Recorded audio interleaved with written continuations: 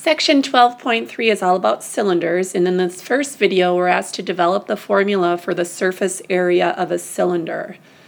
Keep in mind that cylinders are similar to the prisms that we just learned about because prisms had two bases.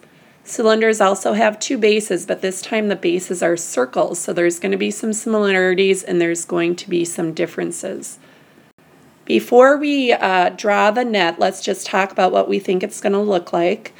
Think of the cylinder, if you think of it as just being a soup can, that's a good analogy to use. If you flattened out the soup can, that is, we know we're going to have two circles in our net because those are the shapes of the bases.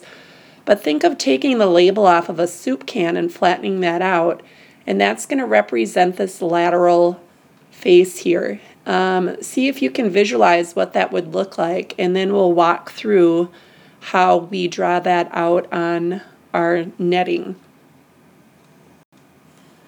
Before you draw this out, I'm going to walk through this with you to make sure that you get the dimensions correct. We know that we're going to, like I said, have two circles that are going to represent the bases of our cylinders.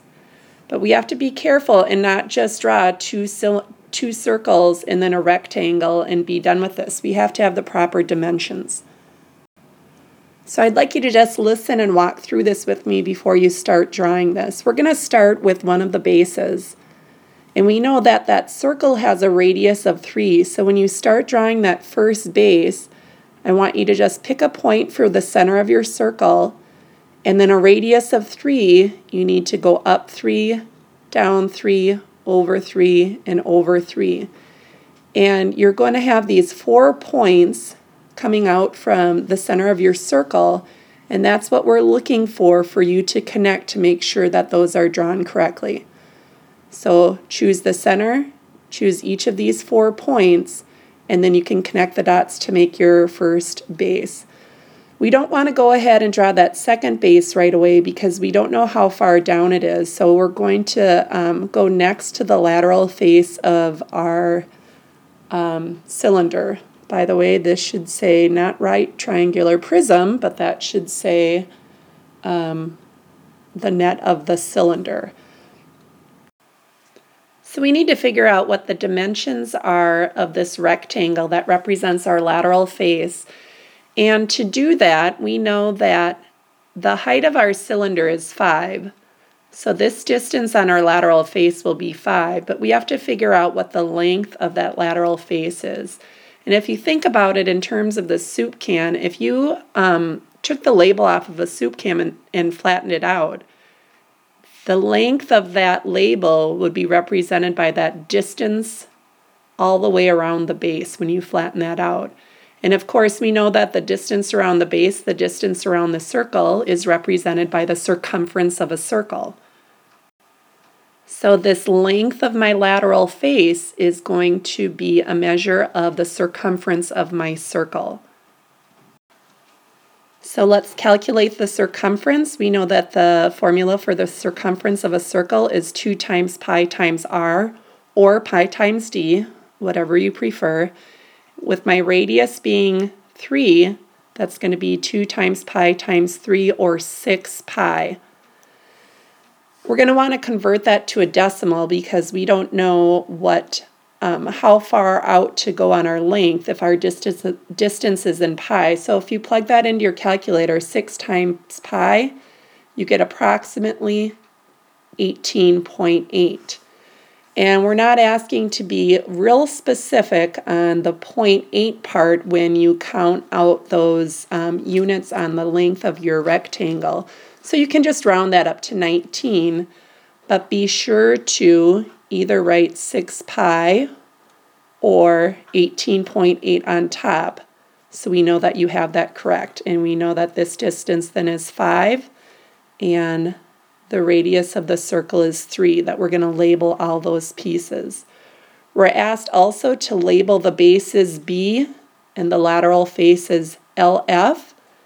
We know that this is the lateral face. I'm going to put an LF there, and I have 2 bases, B and B.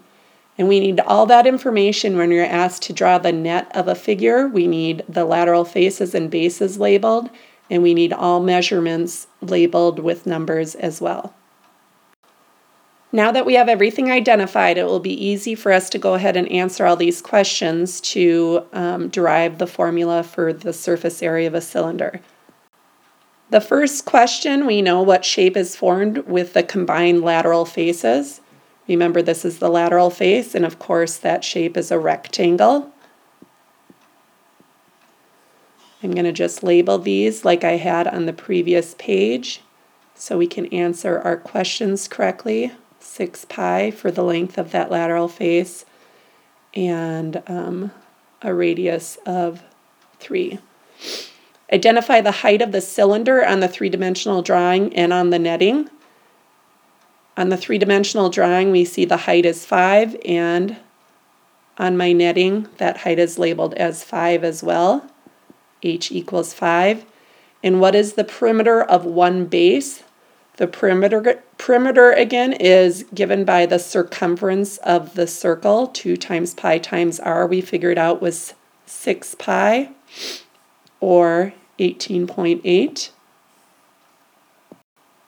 Moving on to the next few questions, and I'll label these again. You can go ahead and answer those questions as I label these. Distance is 3. Part E says, what are the dimensions of the lateral area? And the lateral area is 5. And we can say by 6 pi. That just means a length and width of 5 and 6 pi. And then I'm asked to calculate the exact lateral area. And when it says exact, that just means leave it in pi form. So 5 times 6 pi, we're going to leave it in pi form. The exact lateral area then is 30 pi units squared because it is area. And finally, part G, what is the formula for the lateral area in terms of the parts of the prism? And that's where we're just asked to write it as the lateral area equals the length of the lateral face, which is the circumference, 2 pi r, times the width of the lateral face, which is the height. This lateral area is just represented by the area of that rectangle, and that's going to be 2 pi r times the height. And lastly, we're asked to calculate the exact surface area of the prism. And so we're going to put this all together and find the surface area of the lateral face and then add the bases. And when I do that, I just want you to pause for a minute and walk through this with me. This first formula here is the surface area for a prism. Remember, we learned that last section. The surface area of a prism is 2 times the base plus the perimeter times the height.